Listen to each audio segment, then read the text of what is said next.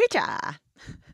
You're listening to That Damn Innin Show. I'm Kelly, and thank you so much for tuning in. It is a beautiful day, Indigenous Peoples Day. Actually, it's not Indigenous Peoples Day. Yesterday was Indigenous Peoples Day, but being super magic Indigenous that I am, I took the day off. So, actually, I didn't really take the day off. I don't ever really take them off, but made sure I was super Indian yesterday. But you know what?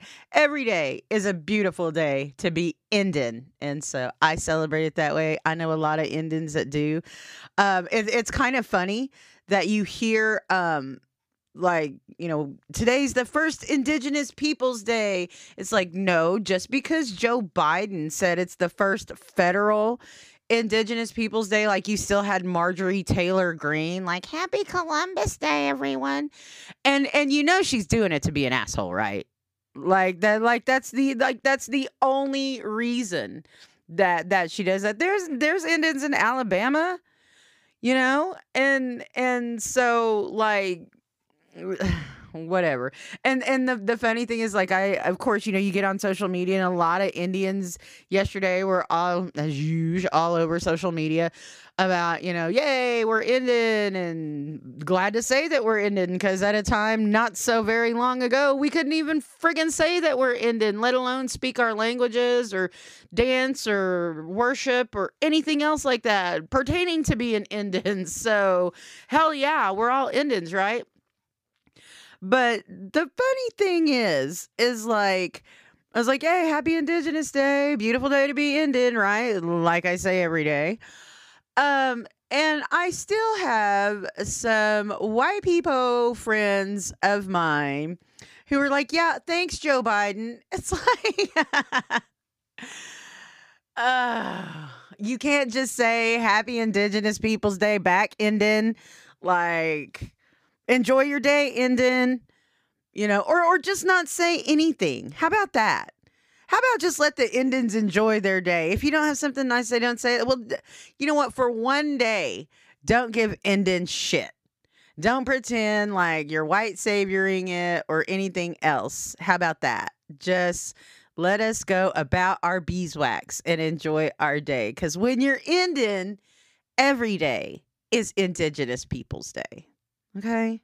So now that we got that cleared up, and now that we can move on, today at noon, we have a very special guest. Mr. David Deer is coming here to bring us up to speed on his journey and the lawsuit that he filed against the Chickasaw Nation regarding his experiences there that he had last year with his father. And if you'll remember, or if you want to check that out on podcast, it is there.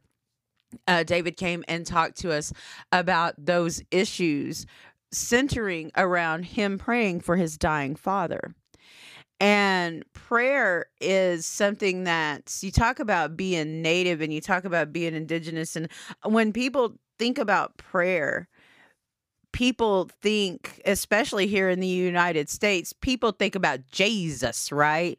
Thinking about praying to God and the Holy Spirit and all that, right? Well, even though that white people came here and like thought we were these merciless Indian savages, we had a very clear way we communicated with our creator. We had ways that we took care of our Mother Earth, and she took care of us. And it's just because white people think that they invented religion, like Christians, white Christian Americans think that they invented religion and brought it over here. No, that wasn't what it was about at all. It was about coming here to escape religious persecution. And ironically, natives continue to find ourselves at the center of this. And so it's a great conversation. And so I hope you stay tuned, and I hope you catch that on our podcast if you miss it in our noon hour, because it's really telling.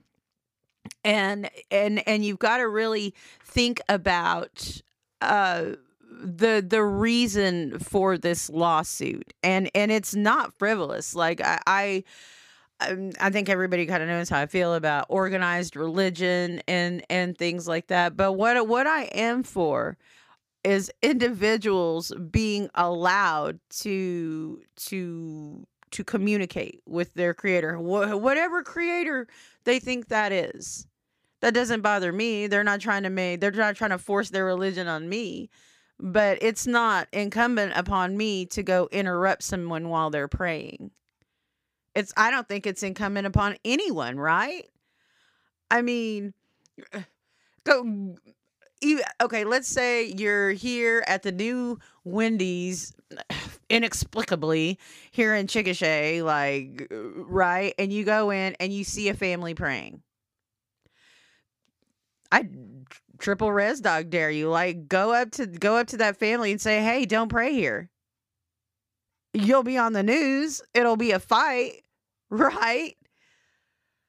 So, and again, there's so much tied up in this. His story is, it's amazing, but it's not the only story out there. And that is an unfortunate thing, because it's just like I said, when we talk about prayer and how sacred prayer is to a lot of people, especially people who live their faith. I think that you talk about blasphemous, and you talk about something that just smacks in the face of someone's faith. And that's not for us to decide what people believe in or how other people worship their creator. Like, that's not up to us. But for some reason here in the United States, our Caucasian and our Caucasian brothers and sisters, and yeah, I'll say brothers and sisters. We're all the human race, right? But y'all y'all gotta start acting right, okay?